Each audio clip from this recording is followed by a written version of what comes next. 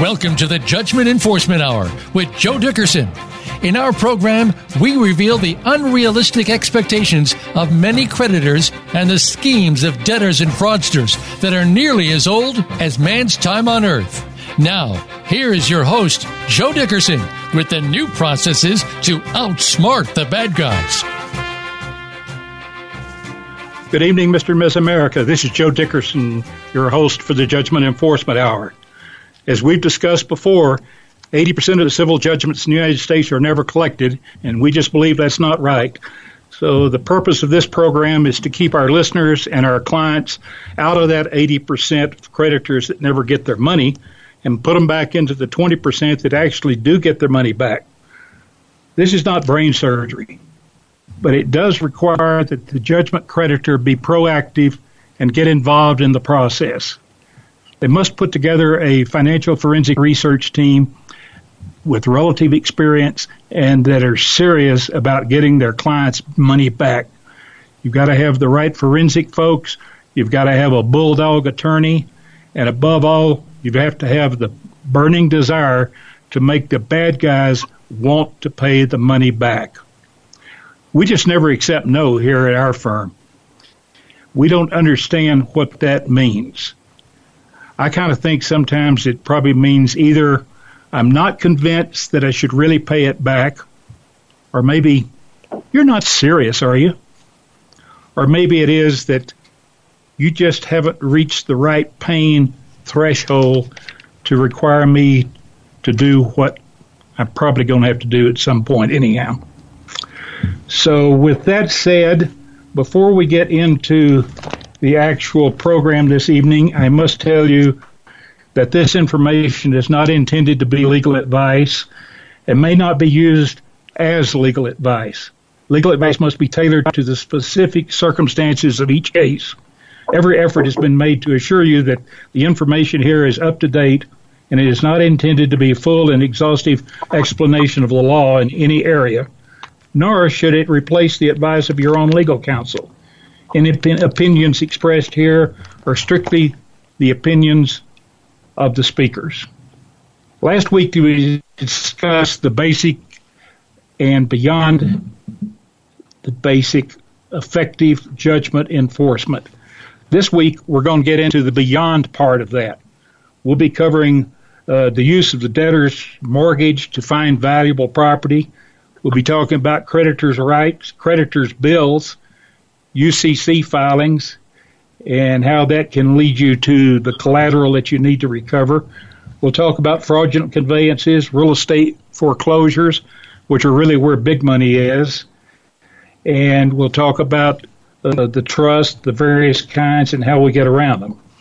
Our guest for this week is going to be Al Hawkeiser, who was with us last week for the first part of this program. We'll be going into the more advanced phases, as we just talked about. Al, for those of our guests that weren't with us last week, please give them a quick overview of your background and your firm and how you folks work judgment enforcements in general. Then we'll get down to the meat.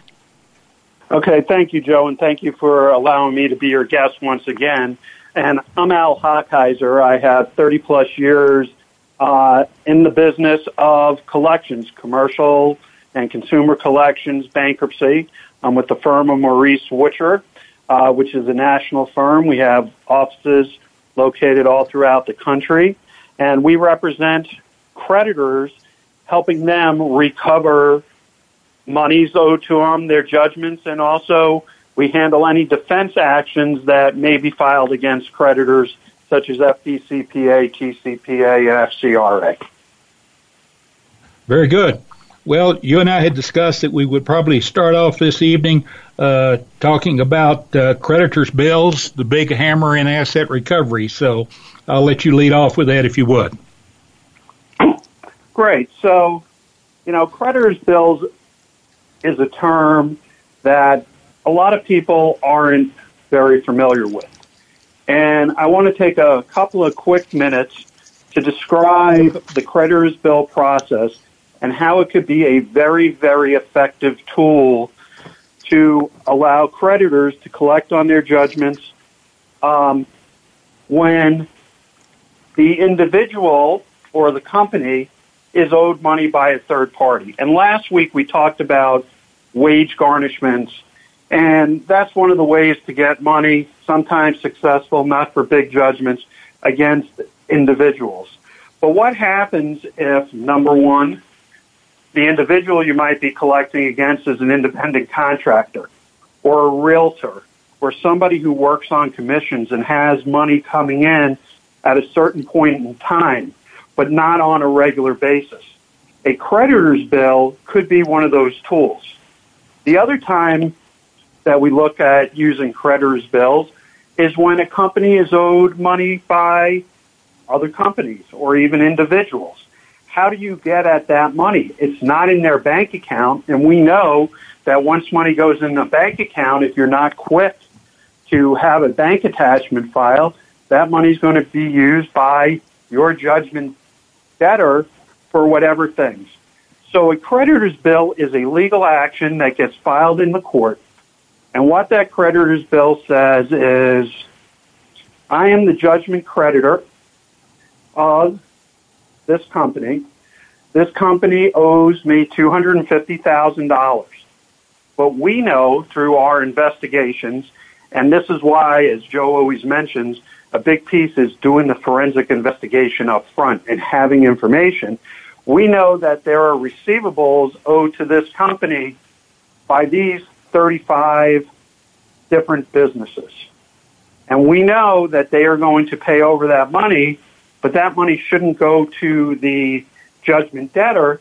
It should come to us because of our judgment that's out there. So in this lawsuit, not only are you naming the debtor or the debtor company, but you're going to name all of the other companies that owe that company money. So you are listing, in that case, 35 different creditors. And at that point in time, each of those creditors will get served with a lawsuit. Well, what does that do? Well, when that lawsuit is served, it serves as a lien automatically on the money that's to be paid over. And at that point in time, if those creditors, they're the creditors of your judgment debtor, okay, pay over the money, they will be in violation of that creditor's bill. The other thing that it does is it creates a situation to put pressure on the debtor. And the creditors who are doing business with the debtor and owe them money might say, look, we're not going to do business with you. We got named in this lawsuit, so you better take care of that if you still want to provide us with product.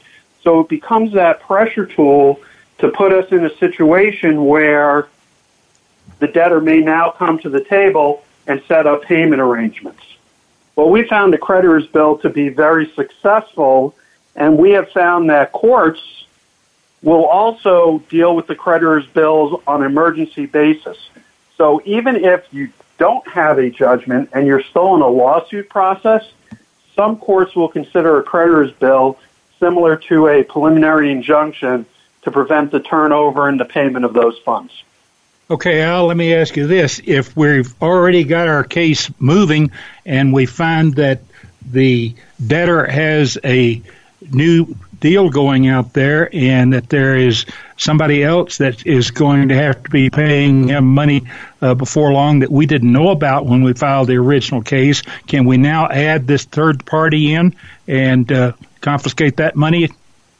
So it will, procedurally wise, yes.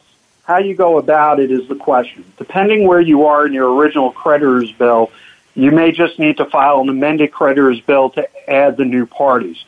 You may also need to file a second creditor's bill if the injunction piece and it has been already to the stage of almost a final adjudication. But nothing stops you from adding creditors of the debtor or continuing with the process of multiple creditors' bills.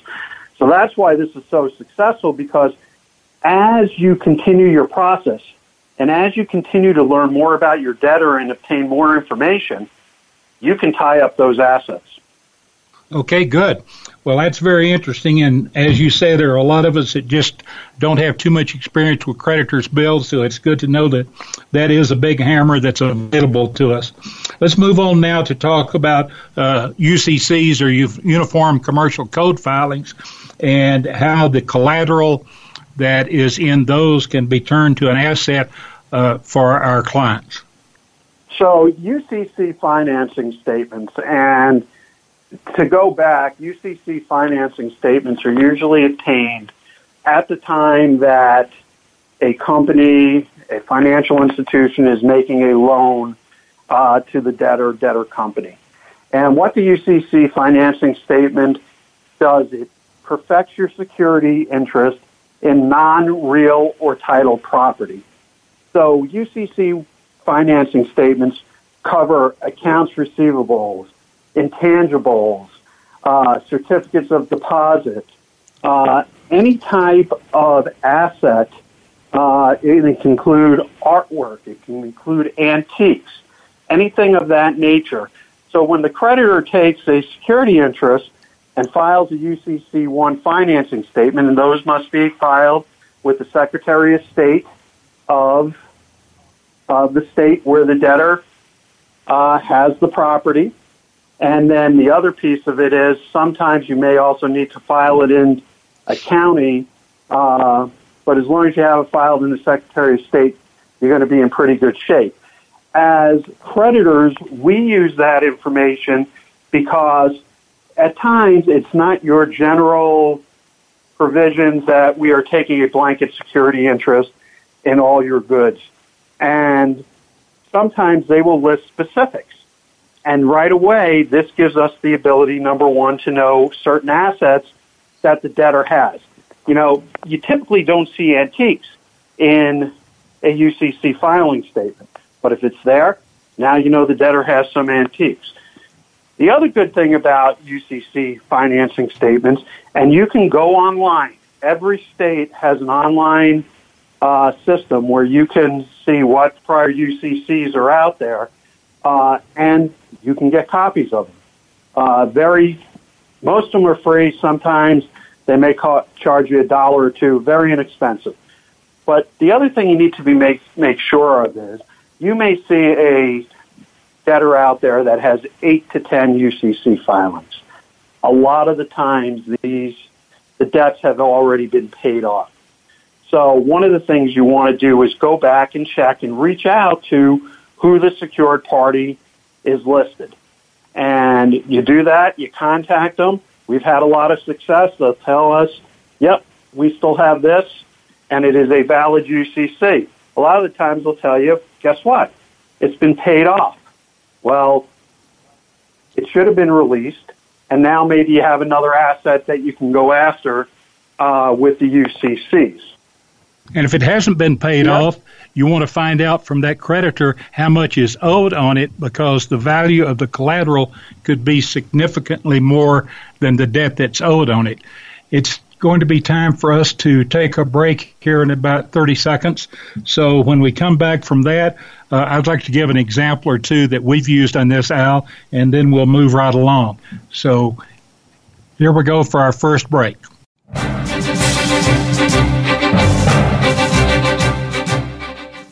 Think you've seen everything there is to see in online television? Let us surprise you. Visit voiceamerica.tv today for sports, health, business, and more on demand 24/7. Learn why 80% of civil money judgments are never enforced in the United States. Ensure that you have the best chance to actually recover your judgment and get the money the court awarded to you. Order a copy of Joe Dickerson's new book, Diagnostic and Prescriptive Judgment Enforcement. You can get your copy for just $24.95 with no shipping and handling costs. Call 303-974-5610 or order via email from Joe at financialforensicservices.com. That's 303-974-5610 or Joe at financialforensicservices.com. Did you know that 80% of civil judgments awarded to creditors are never collected? Be one of the 20% that successfully collects. Joe Dickerson is the nation's leading financial forensic expert. Contact Joe at 303-974-5610 or by email to joe@financialforensicservices.com for a free consultation about your judgment enforcement needs. That's 303-974-5610 or joe@financialforensicservices.com for your free judgment enforcement initial consultation with Joe Dickerson. Contact him today. When it comes to business, you'll find the experts here. Voice America Business Network.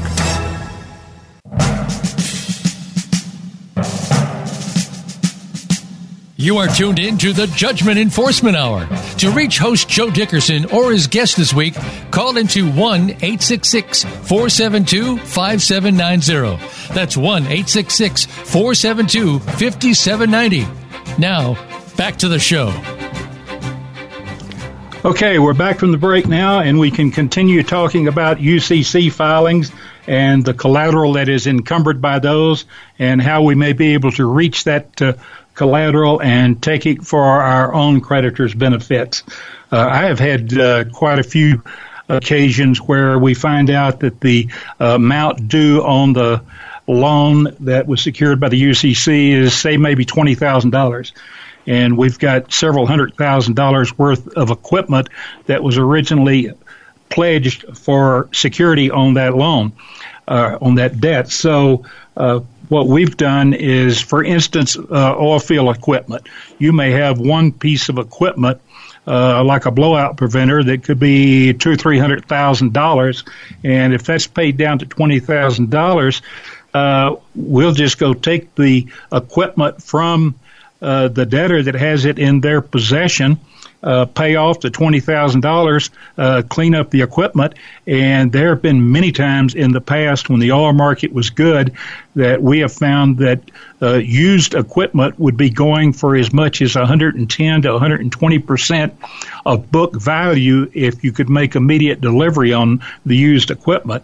So you can have that equipment sandblasted, repainted, and deliver it in 2 or 3 days and pick up $150,000, $200,000 right off the top. And people overlook that because they think, well, it's secured, we can't take it. Well, as long as the creditor gets their money, you can take it and resell that. So let's always keep that in mind and never overlook those opportunities because, as I said a while ago, no is just not a part of our vocabulary. Al, you want to expand it? Yes, yeah, go. I want to touch on another example where being creative in a similar type situation. I've been involved in cases where the debtor has a substantial amount of receivables, say $500,000. We know that there's owing to the first lien holder with the UCC $50,000. But the debtor is not doing a good job of collecting the receivables. Okay? The first lien holder doesn't really want to collect the receivables, but our client has the ability to either collect the receivables or send it to an agency or a law firm to do that collection activity. So even without, and your example is great because we've seen that with equipment all the time, where you're paying off the first lien holder right away, we have been creative, and so it's not cash out of pocket, and we have said, look, for lien holder number one, we're going to collect the receivables for you. You get the first $50,000 less any, out-of-pocket expenses, and then we have everything after that. That way, as a creditor, you're not coming out of pocket, but you're also controlling and have the ability to get paid. So similar type scenario, but that's also a way to think about it and be creative. Again, your term, never take no for an answer. Also thinking outside the box, very crucial to getting your judgments paid. Absolutely, and if you get in a position like that, you may well be able to discount the amount that the creditor actually has to pay to get his debt cleared, and you can move on to the next one, and everybody comes out well. Absolutely. All right. You have any other examples on UCCs, or shall we move along to fraudulent? mention on the UCCs real quickly is UCCs can also be used in different ways. Okay, and one of the situations out there, and we see this a lot when merchant cash advance funders have obtained judgments, is there's a process called UCC lien letters.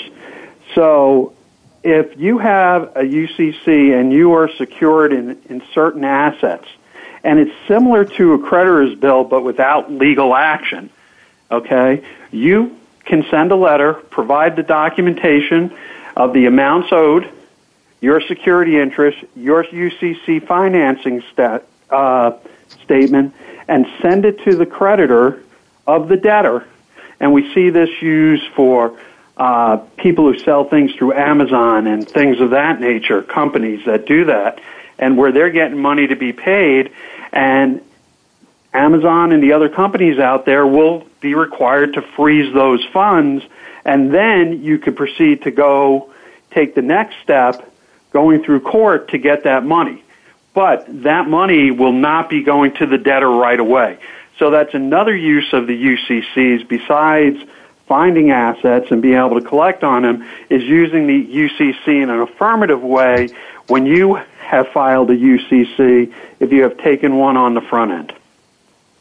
Very good. Well, that's a concept that a lot of folks have probably never thought about, and it's good to know there's another tool in the toolbox out there. All right, let's talk about fraudulent conveyances and fraudulent transfers.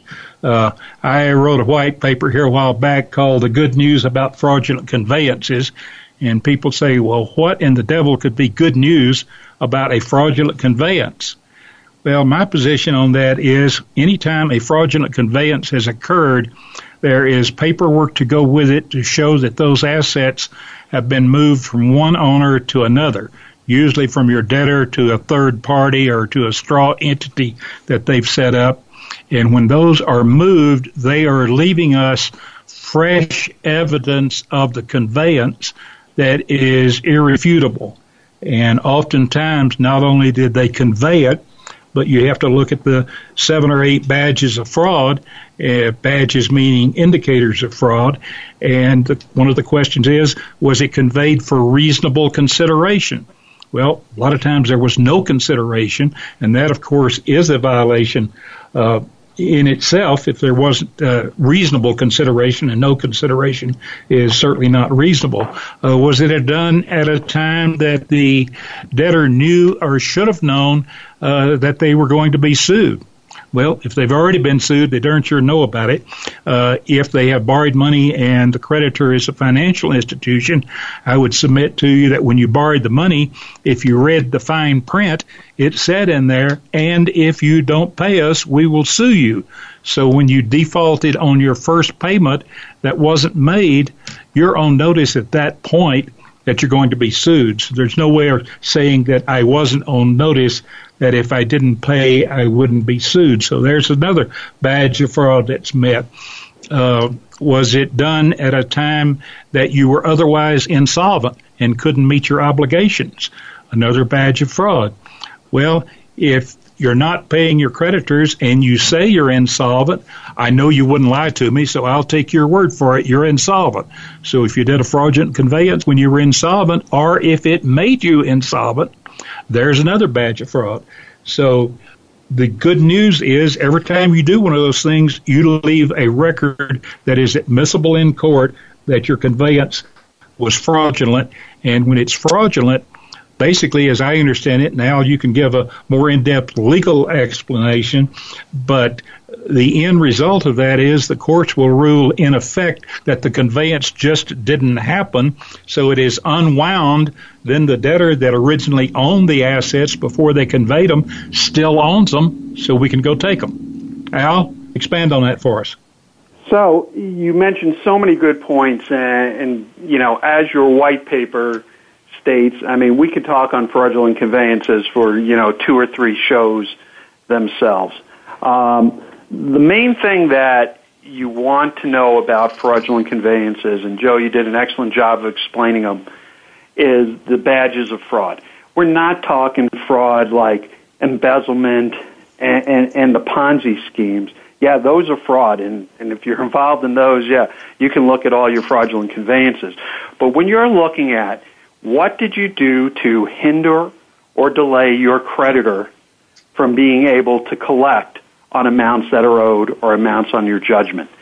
And once you determine that there is a potential fraudulent conveyance, you then have to take legal action. And you would file a complaint in court saying that your debtor transferred funds, transferred assets, whether it's property, it could be real or it could be personal property. It could be funds in a bank account. It could be interest in a trust.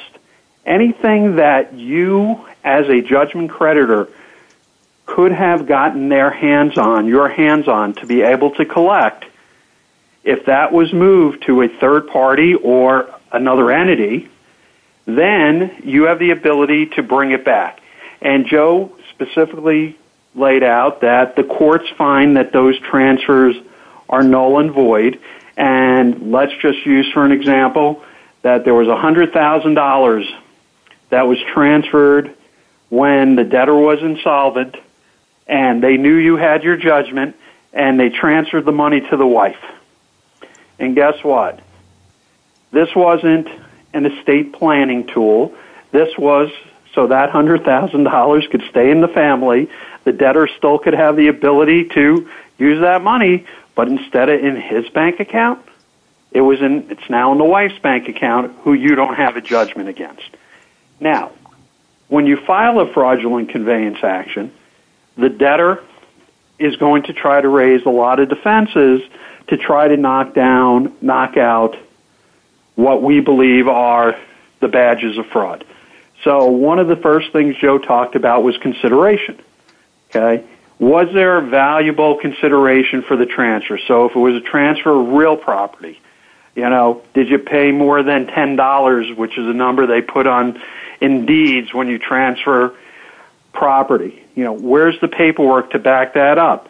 Were you paid a reasonable equivalent value for the fair market value that was out there? So consideration always becomes a defense that's raised by the debtor, but also it's an area that may end up being litigated when you proceed with a fraudulent conveyance action. The other thing is insolvency. That is Al, before you move to insolvency, let me give our listeners a little clue on how they can find the consideration on real estate when the deed says $10 and other good and valuable consideration. That means basically to you and I, it's none of your business how much this conveyance was for. But if you look in the corner of the deed that was recorded, there's usually some handwritten numbers, and those numbers represent what's called a doc fee, and sometimes they'll say DOC and 3 or 4 numbers across there. The doc fee is the recording documentary fee that you have to pay the county to record that instrument, and the doc fee in many counties around the United States is 1/10 of 1% of the value of the consideration. So if you just move your decimal mark over, you can look at the doc fee and tell down to the penny how much was paid for that property when it says $10 and other good and valuable consideration. They're not quite as smart as they think they are sometimes. No, and that is why you need to hire professionals, because professionals know the tricks of the trade, and we're sharing them, and that's a big part of the Judgment Enforcement Hour, is to help everybody be in a position to be able to collect on their judgments, go to the right people or go to the right places. So, yeah, consideration, they don't think we know about it, but we do. And we can find it out, and that's one of the easiest ways to do it. So that's a great point you brought up. So talking a little bit about insolvency, just because the debtor isn't paying on your judgment, does that make the company or him and her insolvent in the eyes of the law? You're probably going to have to go deeper, because the debtor's going to say, well, when I made these transfers, I was paying all my bills except this one. Well, you need to look at values of property. You need to look at, the payment histories.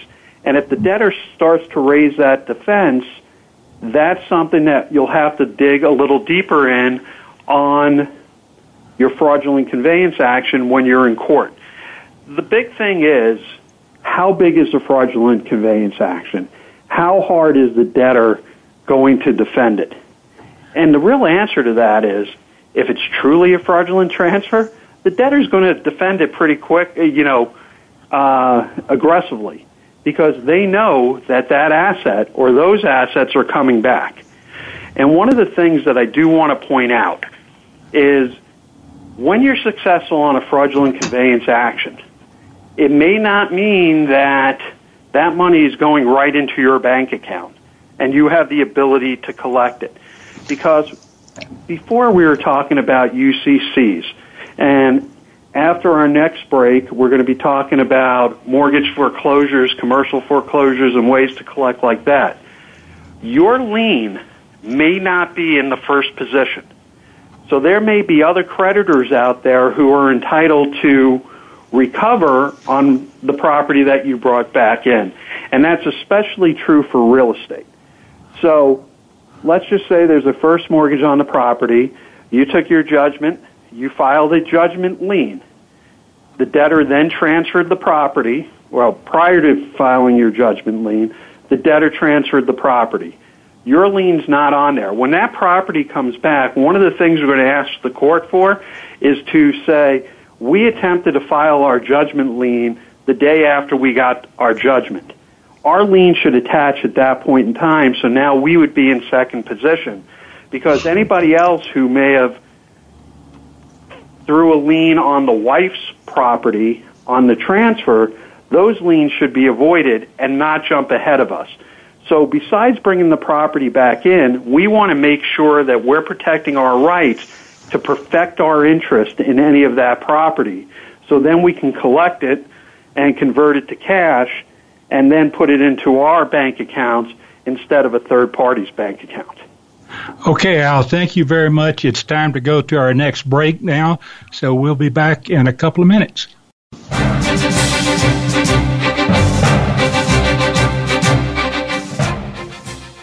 Become our friend on Facebook. Post your thoughts about our shows and network on our timeline. Visit Facebook.com/Voice America.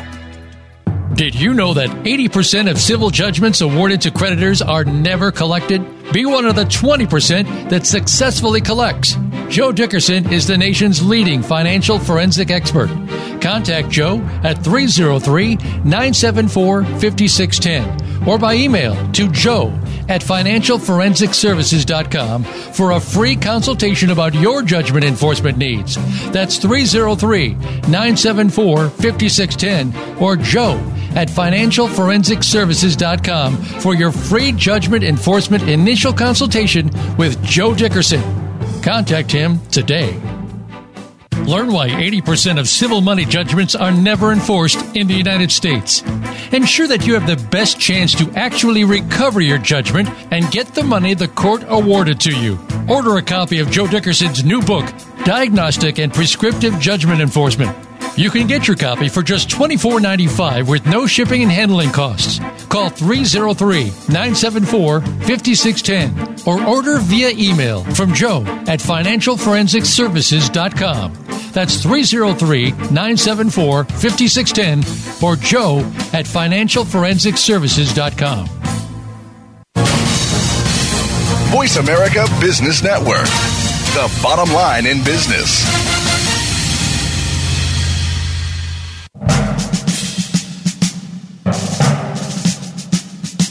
You are tuned in to the Judgment Enforcement Hour. To reach host Joe Dickerson or his guest this week, call into 1-866-472-5790.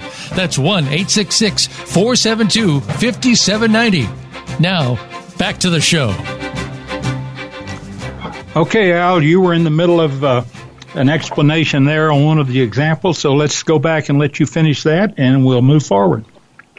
And so what I was talking about before the break is when you recover that fraudulent conveyance, it doesn't mean that money is going right into your bank account at that point in time.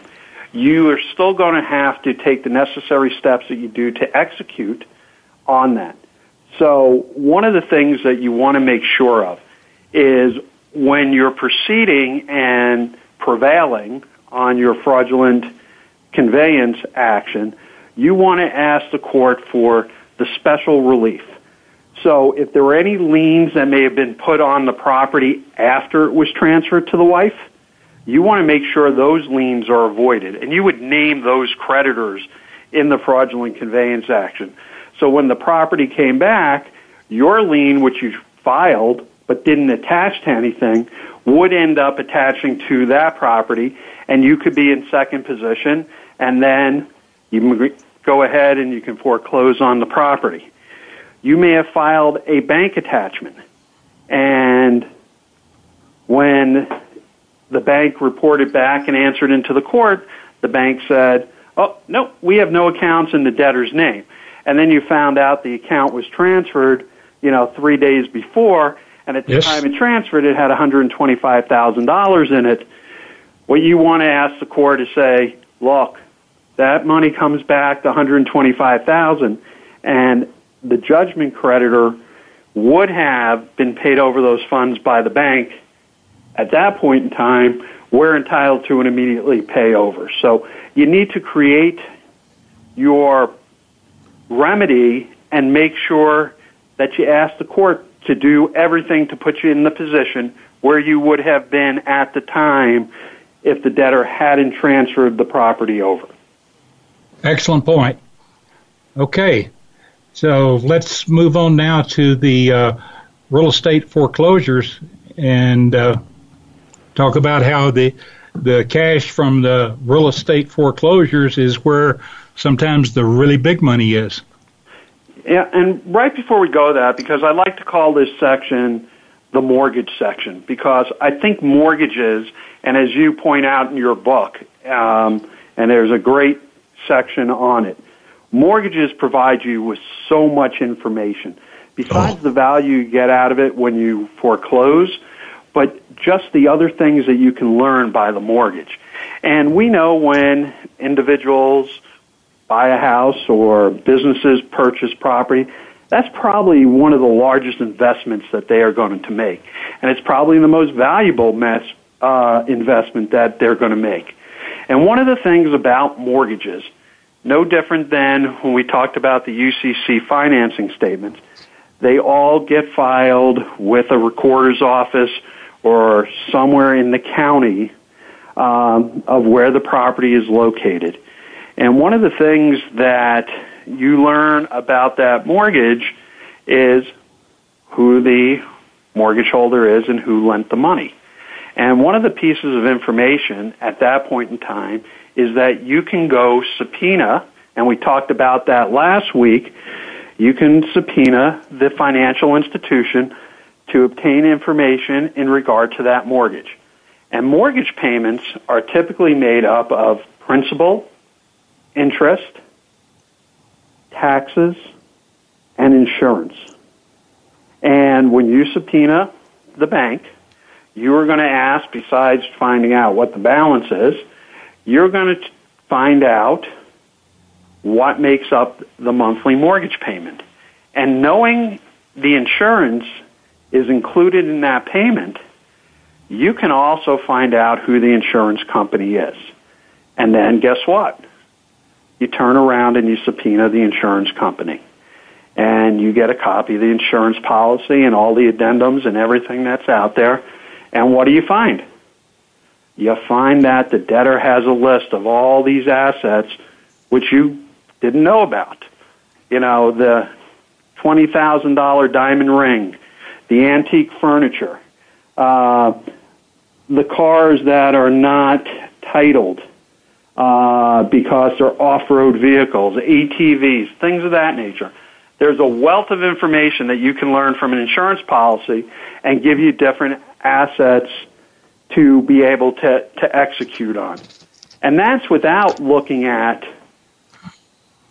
what the value of the house is and or the business property, and can you go foreclose and recover a substantial amount of money.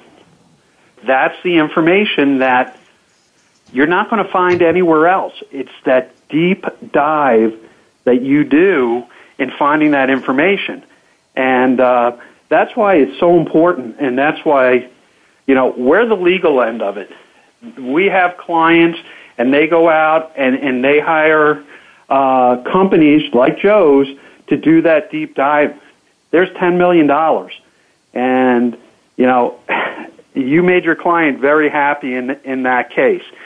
And, it's no different when you get to the mortgage foreclosure realm, especially on commercial property.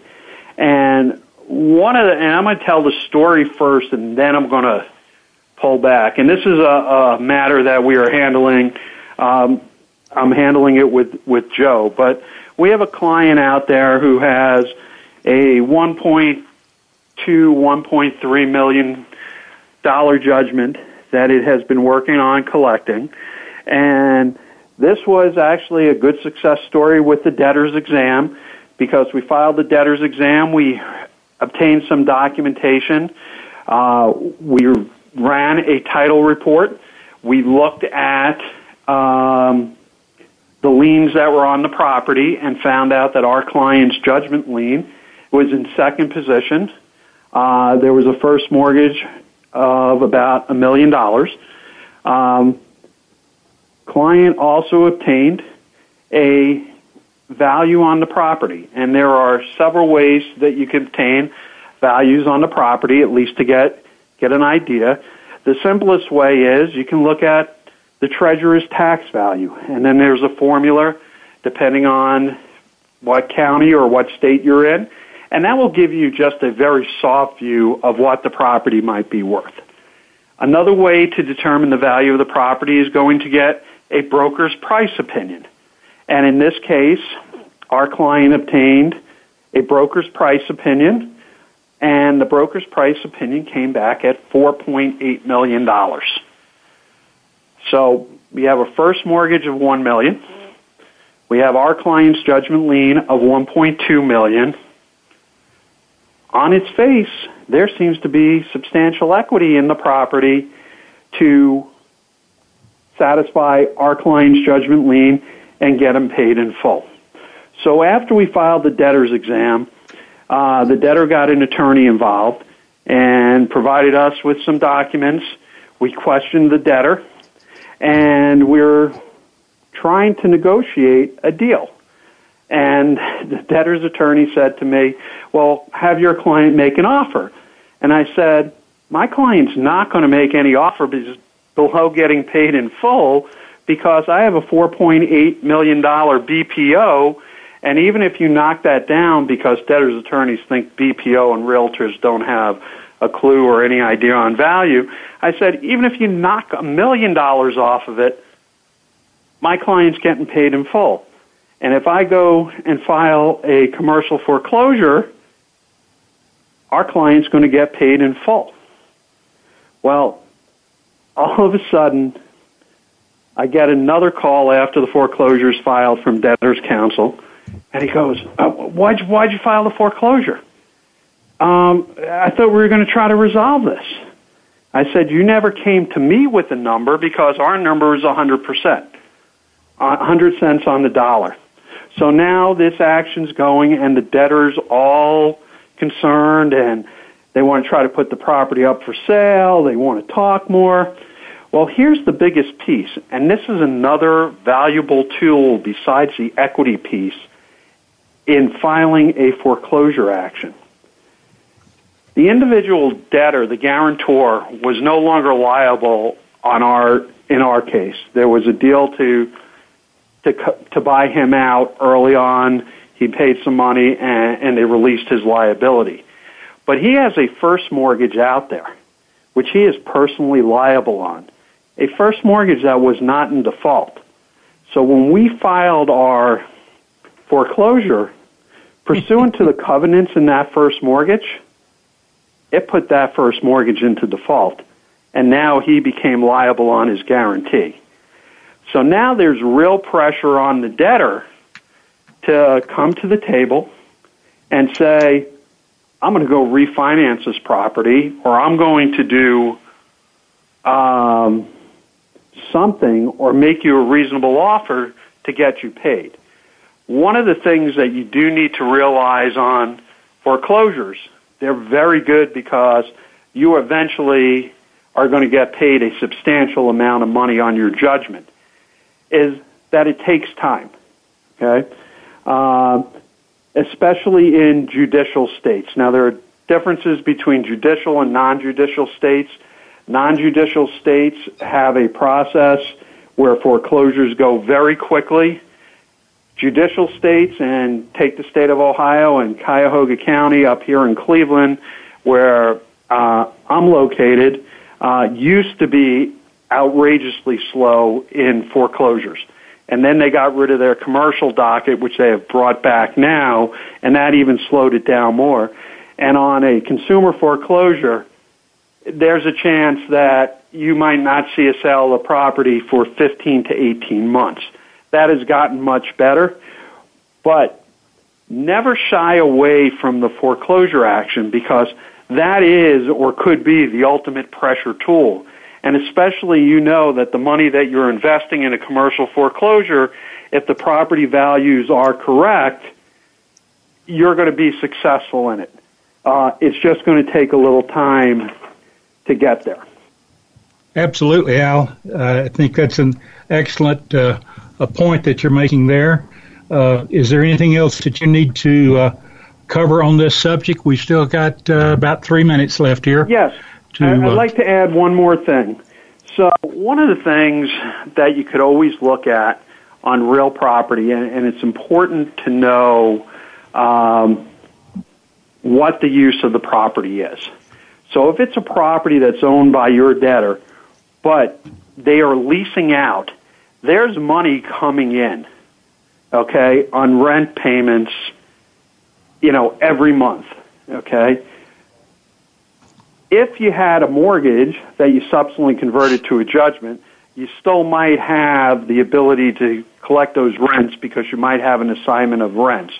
But the other piece is you can go after those rents either via a creditor's bill, or the other thing is you can get a receiver appointed.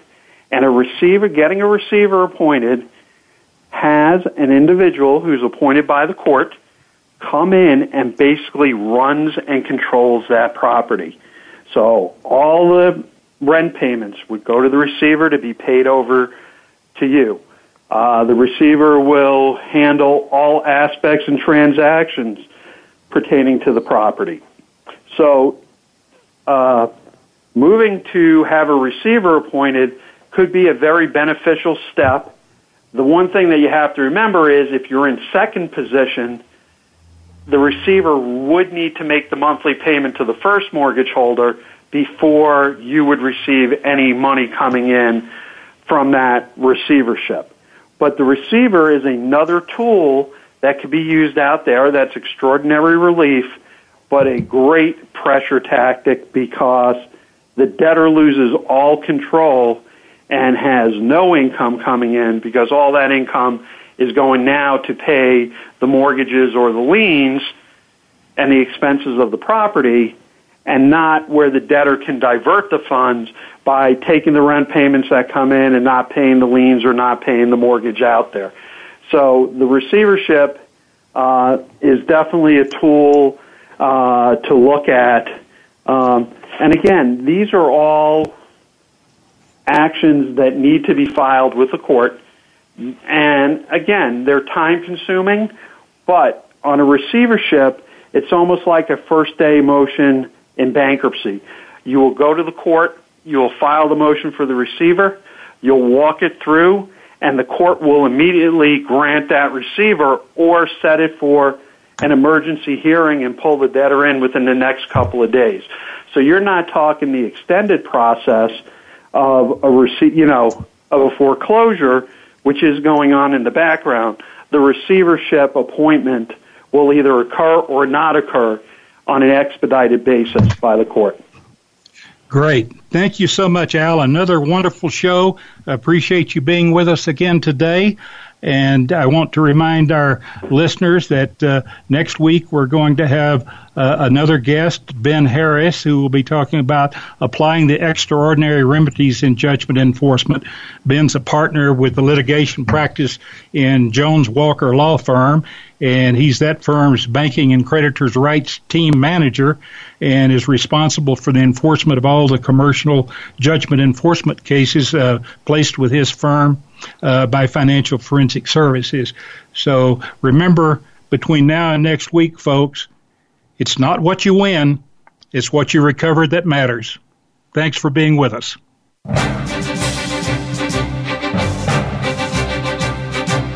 Thank you for tuning in to the Judgment Enforcement Hour. Be sure to join Joe Dickerson and another guest next Wednesday at 7 p.m. Eastern Time and 4 p.m. Pacific Time on the Voice America Business Channel.